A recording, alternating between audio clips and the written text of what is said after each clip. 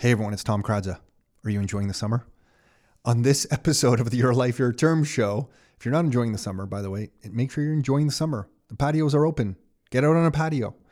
Nick's going to Croatia soon. Our family's going to Croatia soon. We're going to be enjoying the summer. Make sure you're enjoying the summer. Okay, I'll get on with the episode. On this episode of the Your Life, Your Term show, Nick and I, no, it's not even Nick and I, it's just me.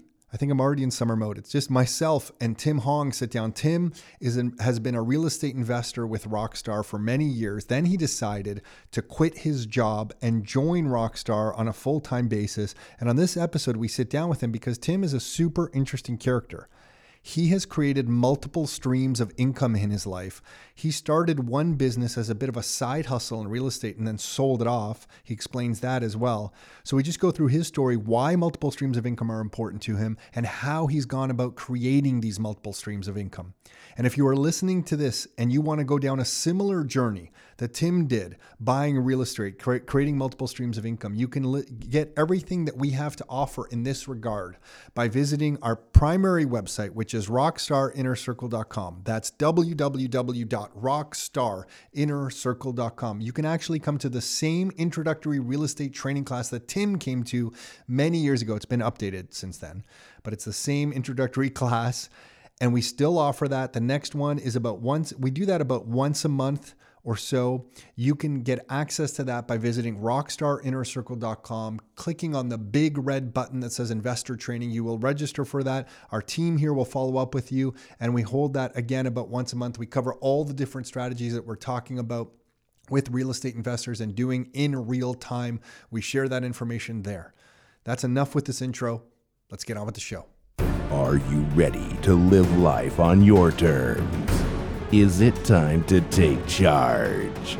Real estate, business building, the economy, health and nutrition, and more. It's the Your Life, Your Term show with Tom and Nick Kradza. Are you ready? Let's go. Okay, we are live with Tim Hong. And Tim, I don't know, I've lost count. How many kids do you have now? 3 now. Three kids. Not anymore. Do you remember that time we had a Rockstar? What did you say? Not anymore. Oh, I thought you said none anymore. No. What happened in your life? Do you remember that Christmas party we had here at Rockstar where your wife was pregnant and you guys were following the limo bus we had rented and it broke down and it pulled off the QEW onto Lakeshore? Yeah, it was, I think, 2012. So that should be when my firstborn. It was firstborn. I think it was your firstborn. Yeah. So that'd be Jaden. Jaden, yeah. And I'll never forget that because you were behind us. We were arguing with the guy to get our money back as we were all dumped out onto the Lakeshore Avenue down there in Toronto. And I was on crutches because I had torn my Achilles. Yeah. I had crutches and I was blocking traffic with crutches to try to steer any free taxis to the side of the road. But your wingspan, when you have crutches, it's quite wide. You can block 3 lanes of traffic. Yeah. It's possible to do that as one person. But you were behind us. And I think your poor wife who was pregnant, I feel like she was 9 months pregnant. Because it was December. So we had Jaden December 28th. Yeah, okay. So that was probably beginning of December, I think, right? I'm assuming. Yeah, it would have been. It would have been.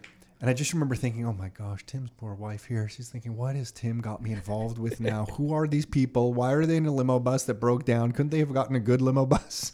Anyway, it was chaos. That Christmas party was madness because that ended up at the club. Some people couldn't get in because we went out for dinner and we went to that club downtown. Yeah. Oh, I can't even handle those kinds of parties anymore. It's been a little bit calmer since then. Totally. Yeah. So I know we'll get into your real estate journey and how you ended up at Rockstar and stuff. But how did you get into? You were trading currencies for a little while, on the side as a bit of a hobby and stuff. Why currencies? It was currencies, right? Yeah, currency, forex exchange. It all started with real estate to begin with, in terms of just investing. So, just thinking of another vehicle to grow wealth, essentially, and that started with parents talking about it, my mom talking about it, and stuff like that. Way back when, I don't even remember when. Oh, so your mom talking about just real estate in general, in terms of just getting my mindset in terms of growth and stuff like that, and building portfolio and stuff like that. So then I was heavy into real estate first, obviously, and then I had a couple buddies talking about stock options, probably about 5-10 years ago at least. Didn't really care about it for that time, and it was just mainly real estate. And then I got to a point where tapped out of real estate in terms of capital and credit. So You mean you can't keep buying properties forever? unfortunately, Oh, not. damn. Okay, got Only it. if I could print money from my money tree at home. But Oh my gosh, guess I know people in Ottawa who print money. We should go visit them, see if we can get some of that money. So it was basically just finding another stream of income. And I've always been about looking for multiple streams of income because one didn't seem like enough just from the corporate job. Like the track that I was going, it wouldn't have worked. So looking into, I didn't really like the stock options just because I didn't want to kind of research all the companies, keep up with all that stuff. So then I looked into, at that time it was, what was it called? It was options of some sort. Didn't work out too well. And then I actually ended up reading about currency exchange, so Forex. So started that probably about 5-6 years. I'm still doing it here and there, but I look at it as similar to real estate cash flow. It's trying to get a monthly consistent income from trading it and just using it as daily expenses. And then real estate on that side is more about building wealth. Got it. So the foreign exchange trading is an income play for you. For me, yeah. And the way you're doing it to make consistency is you need a system that you're going to follow. So you have your indicators on different currencies that you're tracking. I don't know if you do some arbitrage stuff where you're like, okay, I can move from the Canadian dollar to the US to the euro and back and how you're doing it. But you have a system where you can kind of swap between currencies and generate some return monthly. Yes. Yeah. Yeah. And it's more, the system is there that fits my lifestyle. And again, with similar to real estate and similar to trading is that each system you might not like it, but I might like it, right? Oh, of course. Yeah. Oh my God. Yeah. I was the same way with options trading. I know a whole bunch of people love options and that's great for them. Yeah. Absolutely amazing. Yeah. For me, I got so obsessed into it. I had to study the company. Like you're saying, I kind of just, instead of just following the system, I would go deeper and it began occupying so much time for me that this thing that was supposed to be a multiple stream of income type strategy turned up to be something that was occupying all the hours of my life. And so for my personality type, because I guess I get a bit OCD-ish with topics that I'll dive into them, it wasn't the perfect fit, but for other people can absolutely be a perfect fit. I'm curious, can you give us an example? Like what's a currency trade for you? I've never done currency trades, other than the basic stuff when you're going to the US, you're going to buy some American dollars or euros or. Yeah, it would be similar, like where you're buying $1 Canadian and you buy it in US, and you might wait a couple days, a couple weeks, and if that exchange goes in your favor, then you sell it. So you have to look at some indicators thinking, is it just technical analysis, or are you looking at different fundamentals that says, oh, I think the Fed is going to be announcing this in a week. I'll buy some US dollars because I think the US is going to go up relative to Canadian dollars. And if it goes up, I'll then sell it for more Canadian than I entered the position into. So is it technical analysis or more kind of fundamentals of what's happening at the macro level of the economy? So I keep track of the fundamentals, but it's mainly technical based on, because I am on almost a daily trade. So if the setup is there on a daily basis, I'll take that trade. If it's not there, then I won't take it at all. So I set it up that I don't really have to think about it. And I just look at specific indicators that say, okay, if it meets A, B, and C, I'll take it. And it's actually at a specific time in the day I also do it. So I set it up, and I like systems. So I set it up that made it, I don't have to think about it with the 3 kids, with real estate, with, at that time it was property management and stuff like that. I didn't have time to just sit at the charts. So it was, and I've tweaked the strategy over time. 2020, I guess last year with COVID, the fluctuations were very volatile. So I had to tweak it a little bit to make sure that it doesn't happen like that anymore. Tweak, obviously, with Forex and currency exchange, you can do leverage, but you have to play with that leverage very, very carefully, because something leveraged very good in your favor could also go bad as well. So it's just understanding that and playing with risk management that fits your personality, essentially. And how did you teach yourself? Was this through books and then you bought a course, or all like YouTube, a series of YouTube videos, or all of the above? Pretty much everything. Like I've spent several $1,000s on courses, and that's like anybody going into real estate, going into weekend seminars. So just finding something that I like and learning from different people and what they brought to the table, I kind of combined everything to something that suits my lifestyle. And again, it might not fit what you're looking for, but it fits what fits me, essentially. And essentially my my mindset, because trading 90% is psychological, right? So 10% is technical. It's like, so if you're trading and the market goes up, like it was, say, for example, a month ago with Bitcoin or for something like that, where you might go, oh, let's get a little bit more aggressive, let's add a little bit more leverage, and then Elon tweets and kind of stuff hits the fan. And then if you're on leverage and your position's called and you are out, you're sold out of your position whether you wanted to or not. So the broker will auto close your positions if there's not enough capital in your account and stuff like that. So So it's playing with that, understanding it, and where you are risk tolerance wise as well. Yeah, I guess now the systems and charting is so much better too, because when I was doing a bit of options trading, I guess this would be in like 2003 and 4, I was using a newspaper that I had to subscribe to. I think it was called the Investor's Business Daily. Or something. It's from the US, and I had to get always like the day old version to get some of the data points that I couldn't get on the internet. Like now you can get everything. But at that time I could get like 90% of what I needed, but there were some specific metrics I was looking at that I still needed from this newspaper. And even then I thought it was a bit crazy that I was like operating a day behind trying to get some of these metrics, but that's what I was going through. I'm curious for you on the foreign exchange stuff. Are there some currencies that you found that you just stick with that maybe aren't mainstream, or is it like mostly euros, Canadian dollars, Japanese yen? Yeah, it's like there's about 4 or 5 that I just specifically trade, just because the movements match the patterns that I'm looking for. So US dollar, Canadian dollar, the pound US dollar, the euro US dollar, and the Canadian dollar Swiss franc. Oh, Canadian dollar Swiss franc. Yeah, it just moves properly, I guess, and nothing too crazy, and the movements aren't too volatile. So like if you're trading the pound Japanese yen, it's much more volatile as well. And a lot of that movement is in the evening or at nighttime because of the London sessions and the Tokyo sessions. So I'm not awake during that time to kind of keep track of things. So it just happened just based through research and understanding where pairs move and stuff like that. So. It's funny that we kind of, there's a whole bunch of us who have started in real estate, but because real estate is a little bit set it and forget it, and a little bit you run out of capital because you can't keep buying, it kind of just automatically moves a certain personality type onto other things. Like we got our real estate licenses, you got your real estate license, you just end up filling this void where you can't do any more with other things. But if we switch gears now a little bit and go to your real estate journey that was before the currency trading stuff, why real estate? Was that you still in your corporate job? You got attracted to creating a second stream of income? Like what was the attraction to real estate? It was just knowing that real estate, what it's done for just people with extreme wealth. So when I originally started, I got a job downtown Toronto. Actually, I think it was North York, but I was living downtown Toronto. So my parents helped me with the down payment of the condo, but they're like, okay, it would be right at Yonge and Carleton. So right by old Maple Leaf Gardens.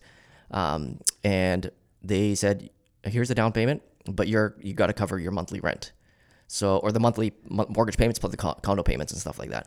And what happened was I lived in the master, and then I rented out the sunroom and the other bedroom. So it was a 2+ den. So I rented out those 2 rooms to That's like an students. early Airbnb, man. Yeah. So it was house hacking before it was called house hacking. So I was doing that for probably about 5 years before I actually jumped into a kind of a single family residential. And that's where I found Rockstar at that time. In terms of just what were you doing in your corporate job? I've completely forgotten. Market research, marketing. Oh, that's market right. Research. Yeah, so I'm very data driven. So the decisions I make, a lot of it is based on data, and in term that's in everything in terms of just understanding the data, and that's how I make my decisions. And we'll probably talk about it in terms of like what people think is gambling. I don't think it's gambling, because if I have that slight edge, I can make that decision, and it's a better decision for me. Yeah. Okay. So on that note, before we go into this gambling topic, just the idea of it, and looking at investments maybe as gambling and to extrapolate on that point a little bit, when you moved from Toronto to a single family home in Kitchener, what data points were you looking at? Because I find a lot of people that we've both worked with over the years here at Rockstar is that if they're from Toronto and you talk to them about Kitchener, it's sometimes like, they get that look over their eyes that why are you talking to me about Kitchener when, I live in Toronto and want some opportunities in Toronto? What was the data points? What pulled you out there? I guess it was originally being from that area? Yeah, so I was born and raised in Kitchener. So I knew, obviously I went to University of Waterloo, and so I knew the area. But I don't feel like that very was well. enough for you. I was knowing what things was happening at that time. Prices were cheap, and then obviously the data and reading about the bigger macro trends that you guys were providing at that time when I joined Rockstar as just an investor, it just made sense that I was still going back on pretty much a weekly basis. My parents are still there even right now. My brother's still there. So it was just, I had people there. I knew the area, and it was the first place that made sense. It was just comfort level at that time. Okay, got it. So that was more comfort level. And then the basic numbers made sense. Price of the property was at a good price where if you rented it out, it would cover your costs. Yeah, cash flow positive at that time. And was there a book that geared you towards real estate investing, or, where was that idea hatched?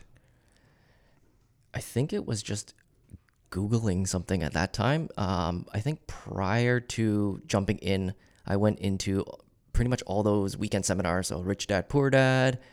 Trump had one at that time, I believe it was. Oh, was that the Trump era of real estate seminars? Yeah. Those were actually the same guys that were licensing different people's names and doing the same real estate seminar with like a different banner. So I went to a lot of those free ones. I think I ended up paying one. I don't know if it's from Rich Dad or Trump. But it was a tax lien one in the U.S. And paid for it, and then I just refunded it pretty much a day after. I was like, "This is not going to work." The tax lien one. Nick and I almost bought a piece of land that was on the south side of Lake Erie in the U.S. that was actually underwater, and we didn't know. We're like, "This is a great deal." And then someone, I don't know how we got uncovered it, and someone sent us a picture of like, "Hey, the lot is actually about 6 inches underneath the water right now." So like, okay, this is probably not a good tax lien opportunity, but or maybe it was. Who knows? We didn't have the insider information for that particular era. So when you looked into real estate, though, was that coming from a place of frustration in your corporate world? Like, what was the spark? Was it just that the realization that your income wasn't going to give you the life you wanted? Yeah. It was more about looking long term and just seeing, okay, if I'm making, say, $50,000 a year, and this is how much I need to save to get this, it's going to take much, much longer than I want. So that was kind of the spark to it. And then reading, then diving self into books, Rich Dad Poor Dad.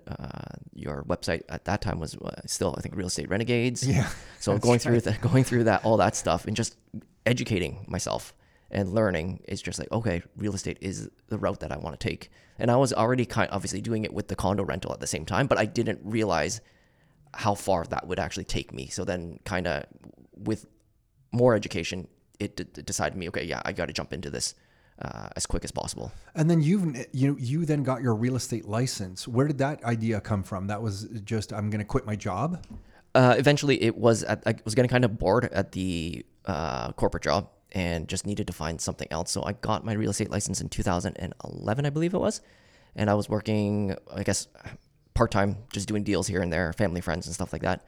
I was a Rockstar member at that time. Back in 2009, I think you joined. Wow. End of 2008 or 2009. Somewhere back there. How you trusted us back then. I don't was know. Crazy, Tim. That's crazy that you trusted us back then. The funny story was, I think I bootlegged your book, the Income for Life book, somehow. At that time, there was... Because it was probably downloaded somewhere. There was a PDF of it somewhere. No, I do remember, because when the websites back then were all HTML, right? So then you could have... You went to the website and you put / and then you put like thank you. .html, and it automatically brought you to the thank you website with the download there. So I didn't actually have to opt into it. So you were just like, I am not giving these guys my email address because I know they're going to spam me to death. So forget it. I will get this book in some other. Didn't you then buy a paper copy of the book off Amazon? Yeah. I have the paper. I have a paper copy. Yeah, I have a paper copy as well. Okay, so you were basically smart. Yep. You figured out how to get the book without giving the email address on our website. But I still ended up giving the email when I came to the free training. In the end, we get you. You always win. In the end, we get you at some point. Okay, so then you came to the free training. You signed up as a Rockstar member and got your license. Then I think just one day, I feel like you just like almost knocked on the door and said, "Hey, I got my real estate license. I want to join you guys," or something. Yeah. Once I got my license, it was essentially, I wanted to join, see how I could help investors. But at the time I was still working full time. So it wasn't a good fit at that time. And then the one afternoon, I actually got laid off back in, I think it was 2013. I got laid off from a job that I just switched about a year in.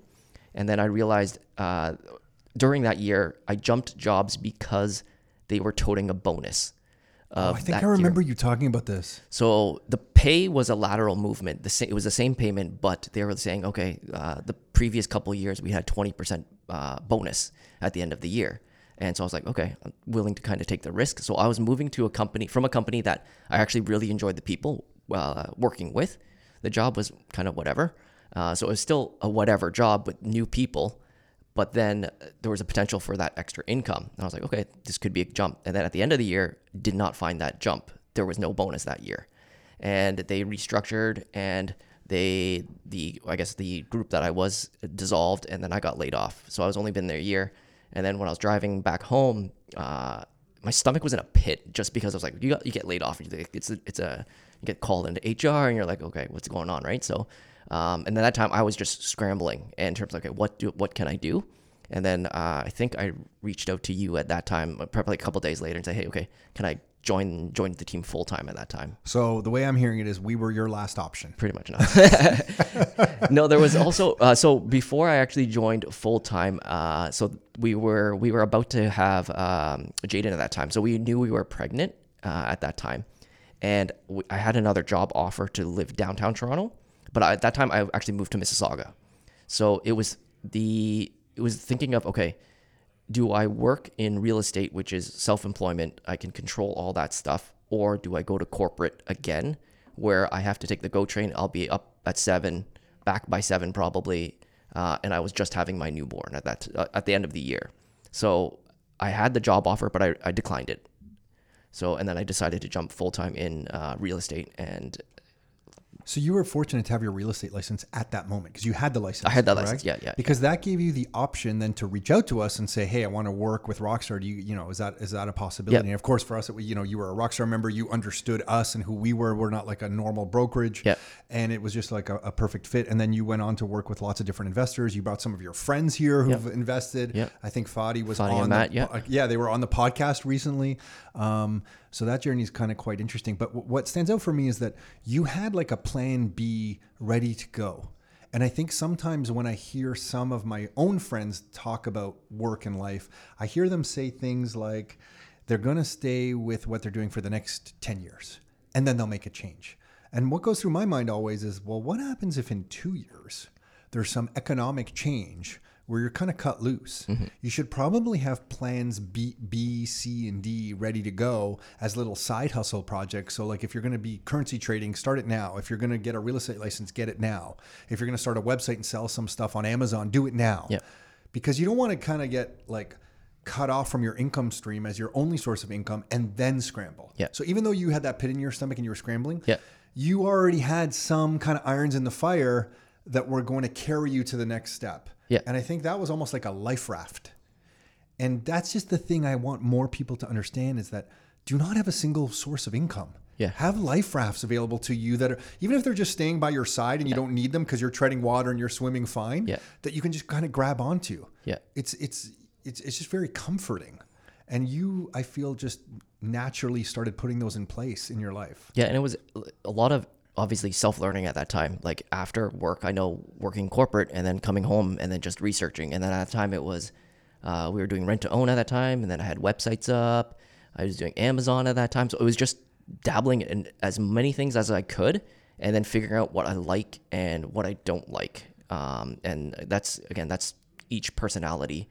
Figuring out what they like. It's funny sometimes when I was getting up at like 4:30. My peak was crazy. I don't know if it's crazy because I really loved those days, but it was 4:30 in the morning. 5 in the morning was more, for years. But there was a short time, maybe 2 years, where it was 4:30 in the morning, and I would get so much done between 4:35 in the morning and 7:30 before my family would wake up.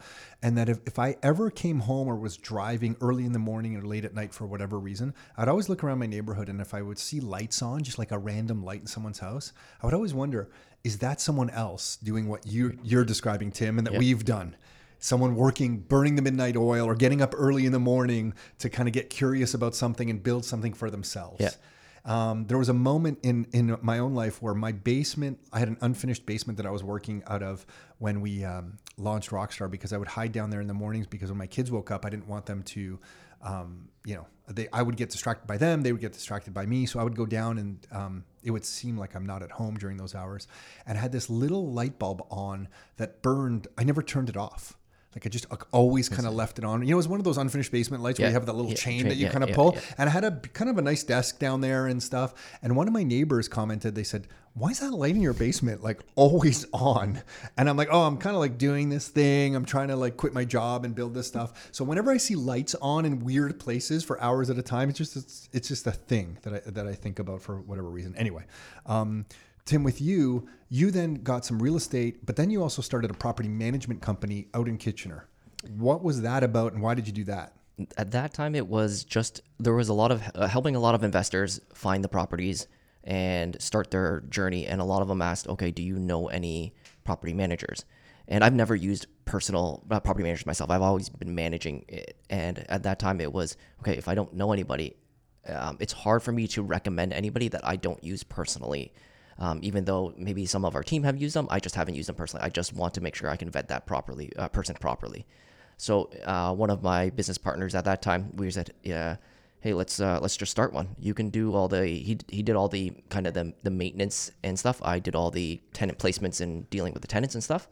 So we started one just out of necessity, essentially. And it was through only the investors that I was pretty much working with to find properties. And then I said, hey, here's a whole package. I can manage it for you. I can find the tenant. We can do the day-to-day property management at the same time. So we grew that to a point that it was either we grow it bigger in terms of start hiring people and or kind of doing less of what we were both doing professionally. So he was a chiropractor, and obviously I would have to do less real estate sales in terms of working with investors. We didn't want to do that. So we ended up actually selling most of the rent roll of that to another company. So it was we were managing probably about, I think, 35, 40 doors at that time. So it was a good amount, but it was, you learn a lot very quickly dealing with a lot of tenants when you're managing that much. I think when you're managing that many properties too, you learn a lot about how Canadians manage their finances. Yeah. And you also realize that very few Canadians save money through no fault of their own often, but some of the conversations you get in with different people who are renting from you, sometimes you get emotionally attached sometimes, you know? And if there's maintenance requests on the property and then you're talking to investors, it's a property management is a difficult thing. It's why I have so much respect for good property managers, because they're stuck between and landlords or smaller investors. Yeah. And it's like a lose-lose situation. Like whenever a property manager calls, it's usually never for good news. Mm-hmm. There's always something bad happening on the property, right? So that was cool that you got to exit that. Yeah, it gave pretty much the best stories as well. Just dealing with so many people in a short amount of time. Just the stories that came from that. It was just a couple of them are like my lifelong tenant stories that I'll always talk about. What are some of those? The main two would be the stripper pole in the bedroom, where I got a text message prior to them evicting. So I messaged them just saying, hey, I think it was at the time, it was like your N4 is coming up. It's going to expire soon. If not, we're going to go through the standard procedure and follow the landlord tenant board. Get a message back. And I at that time, I didn't realize what it really meant. So the message came back and it said something along the lines, is there any other non-monetary ways that I can pay for rent?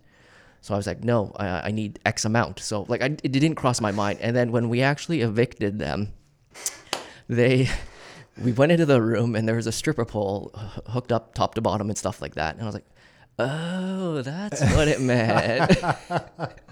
Oh boy. Yeah. Nice Canadian kid didn't clue in on what was being suggested on the text message. Yeah. Oh man. And then the other one was, and this was a good one because this one was involved with property management, but I think it was either a revisit to a property or we were actually showing it. There was a tenant in the basement. So typical thing that we do when we go in, obviously knock the doors, announce that we're there, coming for the showing. And so we knocked the door, so didn't hear anything, went downstairs, and a guy comes running out, buck naked, nothing, covering his junk, and he starts screaming. It's like, well, what the hell is going on? What are you doing here? And I'm like, I had a showing book. So then I walked back up the stairs, and I told the investor that I was with, I was like, okay, we got to wait a little bit. There's somebody down there.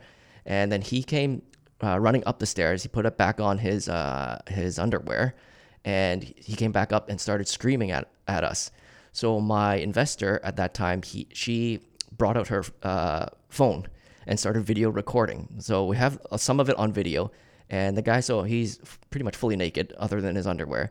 So he grabs my jacket collar at that time and just says, "Hey, what are you doing here? You're not supposed to be here," and just running his mouth. So my investor was scared. For me, it wasn't. And were you supposed? That was a booked appointment. It was a booked appointment. We were there, proper notice and stuff. It didn't look like he had. Maybe he didn't get the notice or whatnot. I'm not 100% sure.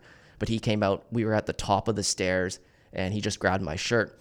And then I was like, okay, hopefully nothing happens. But I was kind of prepared on what was going on because we were at the top of the stairs with the landing. So right behind him was the 12 stairs down. So if anything, I was ready to just kind of push him because he actually legitimately physically grabbed my collar and said, "You're not supposed to be here." And I had the keys in my other hand, and so I had the keys, one key sticking out of in between my fingers, ready to throw a punch just in case.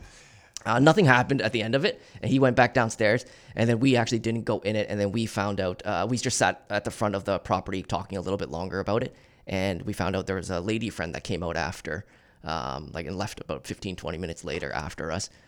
Investor ended up actually buying the property anyways. We asked for vacant possession and stuff like that. But we ended up getting the property at the end of the day. But that was a fun one with the video. And I think I remember coming into the team meeting and I played the video for everybody. I vaguely remember this now. It feels like so many years ago, but I have some vague recollection of this with you. Holy smokes. So when you reflect back on real estate, what do you talk to people about today? Like, do you still recommend real estate to people? What are the metrics that you would look at or would ask one of your friends to look at before they buy? What's your overall view on real estate? And what are the 2 or 3 things that you're looking at on a property? Overall, great vehicle to build wealth. It's typically not going to be a get rich quick, obviously. Looking at properties, the numbers have to make sense to that particular investor.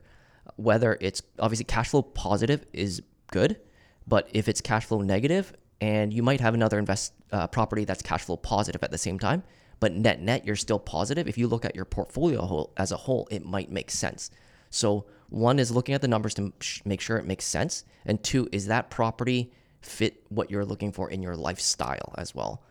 So for me right now, I have a lot of condo townhouses because they're easy to manage. I don't have to deal with roofs, foundation leaks, windows, nothing along the lines of that.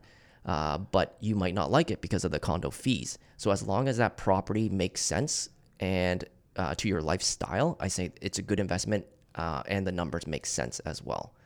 And then obviously when we look at the cities we're investing in, look at what we talk about, look at all the macro trends. So job growth, transportation growth, economic growth in terms of just general stuff. If those are the cities that we're investing in, overall, we're buying good neighborhoods, as you mentioned, good neighborhoods, good homes.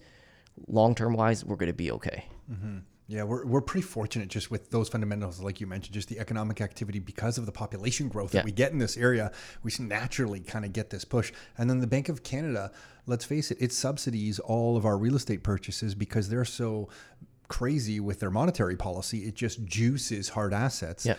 It's what I don't know if this drives you nuts or not, but I notice a lot of times in the media, we'll have people who make statements. I feel like it's different economists or different VPs of, some role in finance at different companies, basically in Toronto, that will make statements like, we really need to address the housing problem here in Canada. And I always feel like they are missing the big story, that we need to really address the monetary policy and the fiscal policy. The real estate situation here in Canada is largely a symptom of the monetary policy. We could have more supply, absolutely. If the federal government's going to allow more people into the country, we should have a plan to build more homes. That's pretty basic. So there is that. But to just say we need to address housing and not kind of point the finger back at the monetary and fiscal policy of this country, I always feel like, they don't understand that a lot of what we see price-wise here is a symptom of crazy monetary policy. But I don't know if that drives you nuts or not, or if that's just my own little pet peeve. But is that something you pay attention to, or is that just something that doesn't interest you? I keep that in the back of my mind, but it's always at the end of the day, it's supply and demand. So we know and I took economics, and that's my major in school. And I think that's the only thing I learned from school is supply, demand.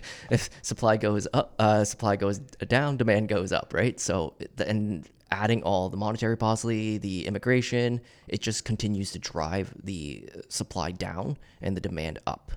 So then now you're you're doing currency trading, but you're also trading different cryptocurrencies, correct? Yeah, jumped into crypto as well. And so I just want to get your thoughts on it. So let's start at the beginning. Your overall thoughts on Bitcoin. Is that something you're interested in, not interested in? And then we'll kind of dive into other stuff. What's your thought on Bitcoin first? As kind of what you've talked about before in terms of just it being a store of value, a digital store of value. When I first got into Bitcoin was back in, I think it was 2016, 2017. And I pulled up a transaction from previous and I looked at it and I bought, I think it was at that time, $1,500. And I had legitimately had one Bitcoin. No way. Yeah. But I ended up selling it. And I don't remember what it was for. I think it was some kind of multi-level marketing thing I was doing. I don't know what it was back then, but I was like, oh, okay. I had more than so I got exposed to it way back 5-6 years ago, but I never really jumped in it to probably the last 2 years, I would say. Just understanding it a bit more, understanding more about, okay, what's happening to our dollar, how much money printing is going on. Okay, this is a good place just to store the money. And then you look at the bigger players, the institutions, the hedge funds that are jumping in. Okay, these guys are putting money in. These guys are obviously smarter than me, so there's got to be some more into this at the same time. Yeah, it's worth paying attention to. It's definitely worth paying attention to. There's a rock star member, I won't mention their name, that they were doing some stuff online and they were accepting Bitcoin for payment way back, like years ago. They had over 100 Bitcoin. Oh. And they just sold it because they were getting it and they understood that there was some value there. But then they just used it to buy other stuff wherever, whoever was accepting Bitcoin back then.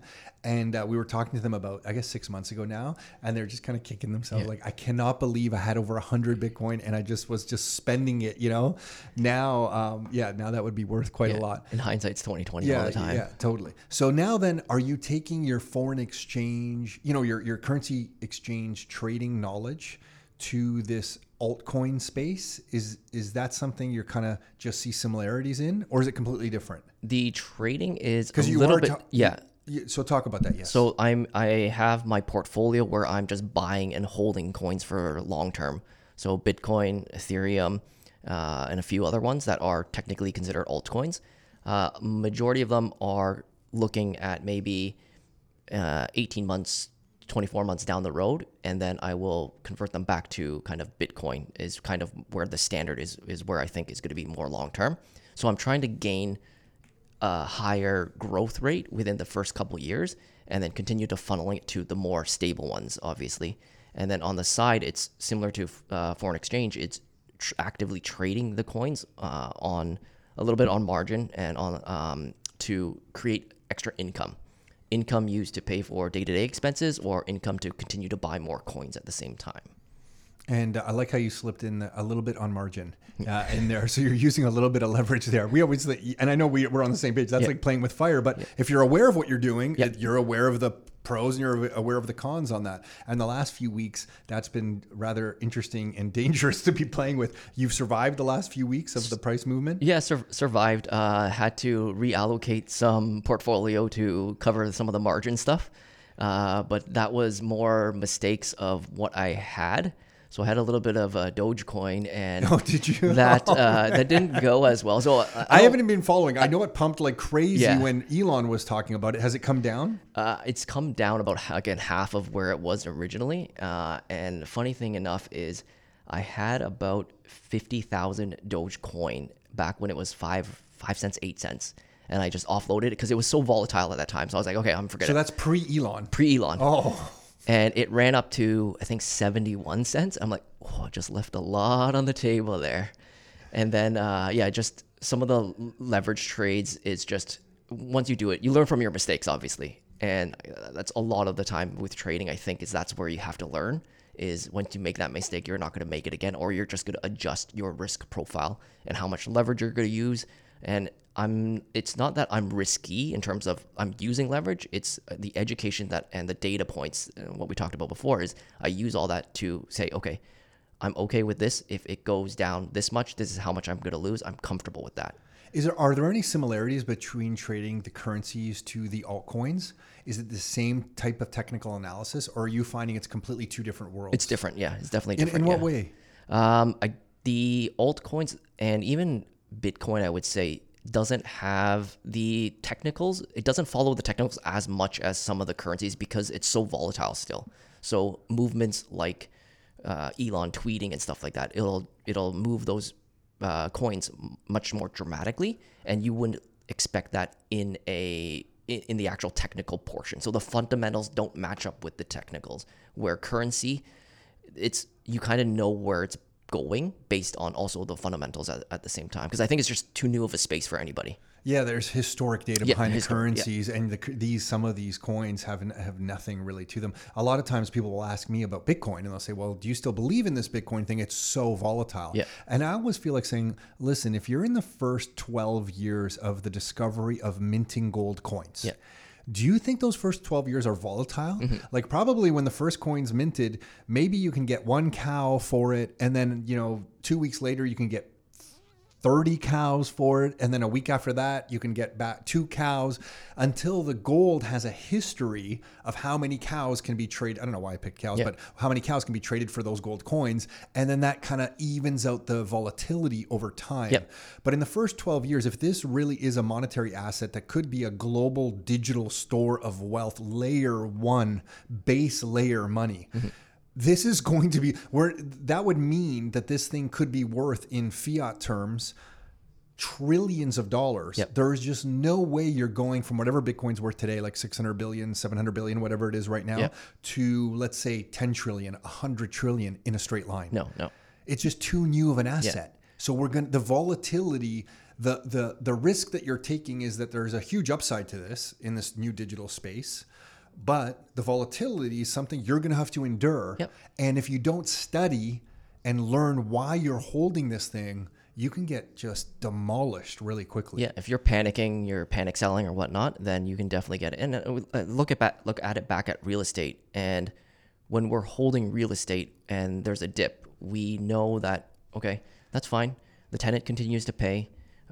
Still getting income off it. It's covering my mortgages. I don't have to sell, so I'll ride the wave. So similar, the mindset is similar when you're going into something very new at the same time. It's just, you just have to hold, if you believe in the fundamentals of it, the long-term growth of it, then you kind of just go with it, ride the waves up and down. So the waves are a little bit sickening. Elon tweeted, my stomach dropped, felt a little bit sick on that day, but...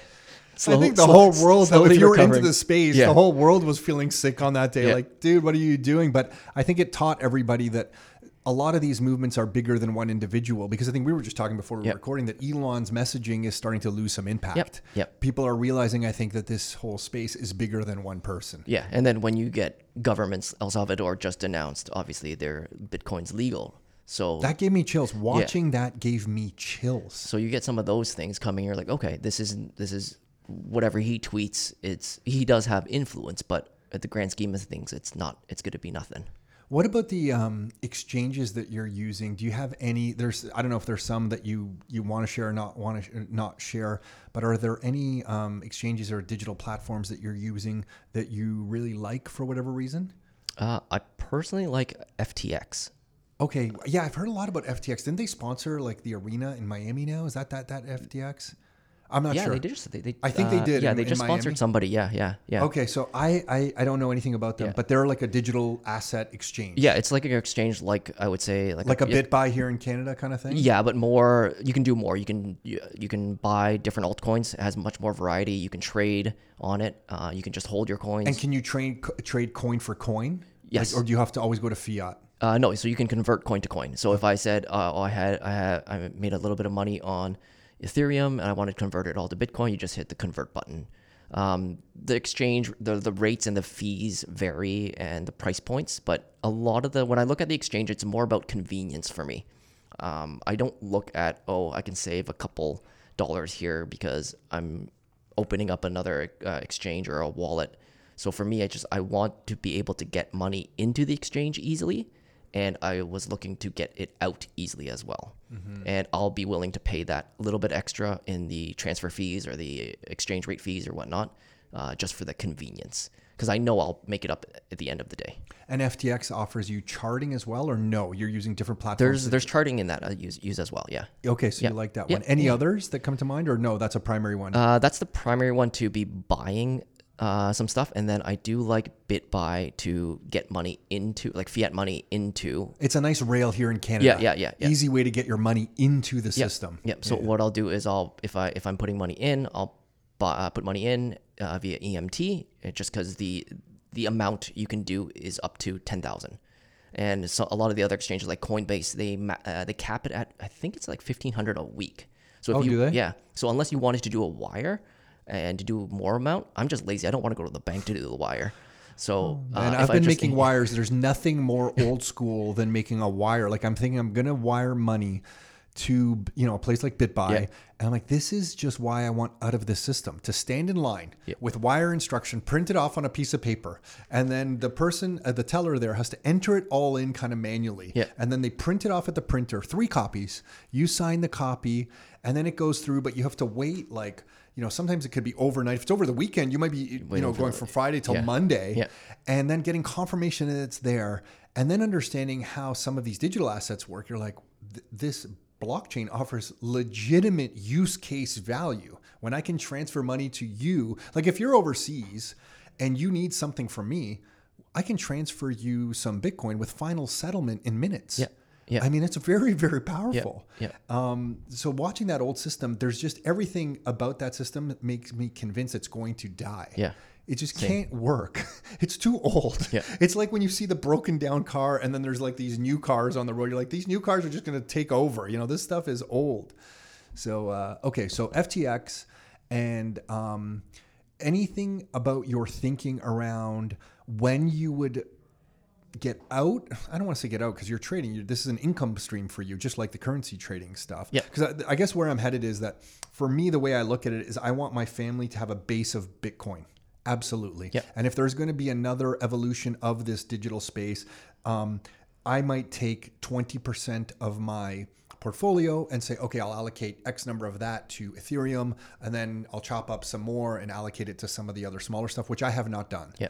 But that's kind of the way I'm thinking of it. But I do want a big base of Bitcoin because I feel like 20, 30, and 40 years from now, we're going to look back at this moment thinking, wow, we witnessed the birth of a monetary asset. Yeah. And I want to, selfishly for my family, just being honest, is accumulate this for my family and to store my time and labor in it. Do you have a time frame where you want to kind of transition into Bitcoin, some of what you're doing, or no, just let it evolve and see how things plan out? I think for the foreseeable future, kind of just let it evolve to see if, say, for example, you put $1,000 and we were talking about Thorchain Rune, and I have expectations based on education that I've been reading on. I'm part of several groups, paid memberships and stuff like that. From all that, their expectations of, okay, it's going to 30x, 20x, whatever by the end of 2022. So once that happens, I would be, okay, I'm willing to move that over to Bitcoin. And that stays more so. I don't want to touch that, leave it for long term until it's kind of needed. Forced savings, like one of the TFSAs that you never touch kind of deal.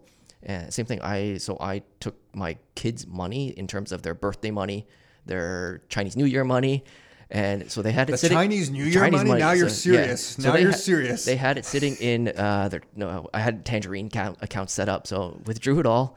And this was last year, and threw a bunch in Ethereum, a bunch in Rune, and a little bit in Bitcoin, and just holding it for them. And they've already tripled their money at that time. I was like, okay, and just leave it in there and just mentally assign it to them until it's time for them to actually use it or whatever we need it for. Yeah, cool. Okay. And then how do you look at the different things? I look at a Bitcoin as a pure money. I look at it as a digital form of money, and I look at all the other ones as different forms of technology. In my mind, that just makes a lot of sense. I'm like, okay, these are like more like tech plays than they are money. They don't have the characteristics of money in the way I understand money and the way I've studied money through history. I think you need different characteristics, like money needs to be saleable across space, time, and scales. And Bitcoin does that very well. These other things look like they might have some use cases to them that are legitimate. but they're not money. So I separated my mind to the other ones as like, I'm investing in a tech startup. That's the way I look at it. And if you're looking at investing in tech startups, from my own experience living through, the kind of tech boom and bust in that era, is that you have to go in anticipating that if you go into 10, one may work out and 9 are just going to be absolute busts. What's the framework you use to look at this stuff? Is it just you're trading it and that's it? Or do you have a bigger framework in how you're looking at the space? The similar to what you're looking at, thinking is that out of all the smaller altcoins, it's okay, yeah, let's put some money in. We have a plan of, okay, where this is potentially going based on how much it'll grow in terms of market cap. And then if it happens, great. If it doesn't happen, get your money out. So fully expect it to not do anything or even go a little bit lower. And if it goes below a point of your threshold, you can take it out and put it back into, say, for example, Bitcoin. But it is kind of looking at like a mini, your portfolio is like a mini joint, like a venture capitalist, essentially. So you're throwing money into multiple things. All of them have potential growth, but you don't know which one will hit and when it will hit at the same time. But you do have a timeline that you'll kind of adhere to figure out what's good and what's bad, essentially. Yeah, fascinating times, Tim. I mean, really, I feel lucky to be alive during this time. To see that announcement from El Salvador, I feel like that legitimately gave me goosebumps. Like, we are witnessing something extraordinary here. I really thought it was like a declaration of war against the US dollar. I'm like, these guys are never going to be able to pass this. Yeah. And on CNBC today, I don't know if you saw Jack Mallers talking on CNBC, but there's a clip being shared of him. And the journalists are just repeating the standard language. Like, they asked him a question. So if you're not familiar with Jack Mallers, he has a company called Strike, and they're using the Lightning Network, which is a second layer on top of Bitcoin, to make Bitcoin transactions really seamlessly quick, low fees. So the usability of it, they're increasing basically. And he's worked with El Salvador to kind of bring that technology that his company is developing with Strike into El Salvador. And the CNBC, he was on CNBC, and the CNBC journalists today were asking him like questions like, are you surprised they did this? Because some analysts are saying the International Monetary Fund, which is supporting El Salvador, might not give them the $1 billion worth of aid that they were, hoping to get. What the risk in them not getting that is quite high now that they're going to do some of this Bitcoin stuff. What's your thoughts on that? And his response was like just so on point. He basically said, the risk of them not doing it is what you should be asking, because they have no currency that stores their citizens' wealth. Yeah. If you're somebody in El Salvador, you literally have nothing to be able to buy. There's no like stock market that they can create an account on. So now they can have on their phone a little wallet. They buy a little bit of Bitcoin, and if they hold on to that, they might have the first thing where they have property rights, something that may go up in value over time for the first time in their lives. And the analysts are asking them questions about the IMF and billions of dollars that might go to the government and never make it to the people. This is about banking the entire world. Yeah. It's so much bigger, and I feel like the media is so far behind on the storylines. It's very kind of frustrating to hear. So it's just a fascinating time. Like when your kids, the next 10 or 20 years for your kids and what they're going to see, just imagine, like, it's going to be crazy. Yeah. And with the assets that we're kind of accumulating now, hopefully everything is good. I think everything do everything for the future is bright. Do everything for the kids, right? If you're paying attention to this world, and everybody can argue about what they think is the right coin and this and that. Yeah. I do personally, just because maybe it's the old gold guy in me. I'm just tied to Bitcoin. Yep. I just feel like that's the base. You must understand this. And, then you can play around the fringes and other stuff that you want, but you must build your base. And I'm excited about the future. Okay. I just want to ask you a couple more questions on when you look back now. How old are you? Turning 40 this year. Dude, you're turning 40. I look like I'm 20 though. You do look like you're 20. When you look back on, the last, I guess, 20 years of your life, what were some of the pivotal moments if you had to reflect now? Usually everybody has 2 or 3 moments where they're like, that was a key thing in my life. What would you say were some of those? I know I'm putting you on the spot right now, but I'm curious. Does anything come to mind? The first one would probably be getting laid off, actually, and just realizing that I don't have the control in something like that, even though no matter what you do in corporate, somebody else, unless you, even if you're a CEO, you got board of directors and stuff, but I didn't have as much control as I wanted. And that definitely changed my mindset. Okay, jumping into real estate full-time self-employment, I can control everything. How much I do is going to be based on how much I'll earn at the same time, and I can control all that. So I'm a little bit OCD in terms of I like control everything. So it's hard for me to I feel like your trading spreadsheets are pretty intense. Pass stuff on. A lot of Excel spreadsheets over the days. The second one would probably be selling one of my first investment properties.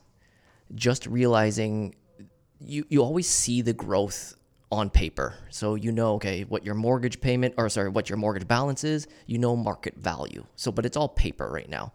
But once you sell it and then you have that check or bank draft or whatever in your bank, you're like, oh, okay, this is what real estate has done for me. And you realize, okay, I need to do more of this to get more of that result, essentially. So I'd say those are probably the two big ones, going through that. And then obviously having the kids and just realizing that it's not, right now, for me, it's not about me. It's more about building the base so they can be essentially financially free to not worry about anything, and then as well as the grandkids. So they're going to live a better life than I am. And I think that's a goal with the majority of parents, is that they always want their kids to do better, have things that are better. So the Bitcoin, the real estate, all that holding is good for them. That's why I need extra sides of income so I can do what I want to do. So I don't have to sell the more real estate and stuff like that. So as more income streams come in, then I can live as our motto here, your life, your terms, right? So the more I can do that and the more income I can get, I can live better and stuff like that. So there's big goals that I want to be doing. Like I want to be traveling more. I don't want to be sitting in economy when I travel. I want that private jet kind of deal. So it's just more of that stuff that need to come in, but the base is set for the kids to benefit from everything after. Yeah, and I think your life, your terms comes from the moment where you really don't have to worry about money too much anymore, and you might not have the private jet, but when you can go to a restaurant and order the steak that you want, maybe, and not look at the menu, just that alone is huge. Because I think when I was younger, Nick and I, you'd look at those prices and you would freak out. You're like, I want the ribeye. Yeah. I'm not going to pay $45 for the ribeye. That'll freaking bankrupt me. Yeah. So there's kind of these moments that you can achieve that really are like living life on your terms, even before you get what you're calling and it's getting a taste of it as well. And I remember one of our student rentals. So I have a couple of joint venture partners on that one, and we took cash flow from 2 months and we splurged on eating out. So we went to Jacob's and we racked up a $1,500 bill at Jacob's. Yeah, for 3 of us. And then the next day... That was one meal. That was one meal. Yeah. And then the next day we went to a Japanese restaurant, private one where it was like 10 courses and stuff like that. And it was about $300 a head. So we took the cash flow from the property to pay for that. And we're like, oh, okay, this is what... obviously, I don't think you're not going to do it all the time, but it's just good to taste kind of those goals, and then you continue to work for them as well. So totally. Yeah. One of those moments, it's interesting you're saying that. One of those moments for me was that when the first time we went to Croatia and rented a boat for the family to go, like a motor kind of, a guy's driving the boat for us kind of thing. And we're going around the islands. And I just remember thinking, this is the best thing that we've ever done. And it really, that moment kind of almost gave me more of a drive to continue doing what we're doing, because I wanted more moments like that. Yeah. But I'll never forget my daughter, because I really thought we were king of the world at that moment. And we pulled up to this one island where a lot of super wealthy show up. And we pull in, and Nick and I we had no shirts on, bathing suit. Nick jumped off the boat with no shoes. They started yelling at him because he was going into like a store, because we were just used to being at the beach, on these different beaches. And I guess this was a little bit of a posh island. I had no shirt on. I went in to get my daughter like ice cream. They were yelling at me for, we were just kind of a little bit out of place. This was a very posh kind of a deal. And we stayed there overnight. We rented a hotel. We stayed there overnight on this place. And there was big yachts. And the next morning, walking back to our little boat, which I thought was like we were the king of the world, right? But this was a little boat relative to what else was being parked here. These were monster yachts with like crews on them. And my daughter points at one of the bigger ones and goes, "Dad, next year we should get that boat. And I remember thinking, wow, there really is levels to life. You know, like a few hours ago, I was thinking, I'm the king of the world. But it also made me realize that hanging out with the family on moments like that is my king of the world moment. I don't need the monster yacht, but having the ability to rent a boat, because you still, you know, you have to earn that. That doesn't come cheap. But those moments are so special that it drives you to kind of make more of those special moments with your family.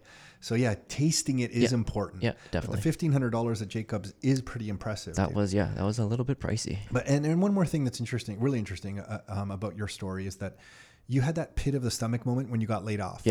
And I've met so many people over the years who, in that moment, they talk to us and they're like, I'm at my worst place ever. I feel horrible. I'm worried for my family. I don't know what I'm going to do. And I always say, I'm like, you know what? You don't know what this is going to bring in your life. You don't know if this is a negative or this might be the best positive in your life ever. You just need some time to pass to be able to reflect on this moment and then decide if this is a negative or a positive. So don't decide something is a negative in your life in the moment. Take action and work from that place. And then when you reflect back, it might be the best moment of your life. And watching you kind of go forward over that moment till today, it seems like that was a wonderful moment. Yeah, it was but at the time it wasn't. It was a blessing in disguise on exactly. that one. And I found that to be almost 100% universal across everyone I've met. That those moments that are once perceived negative or in the time perceived negative are ultimately the best moments of their lives because it set people on a new course. So congrats, man, on everything you've done, Tim. It's been incredible. And not just everything you've done, the person you are.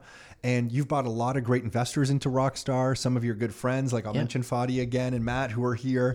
So thank you for just representing us the way you've represented us as a group together.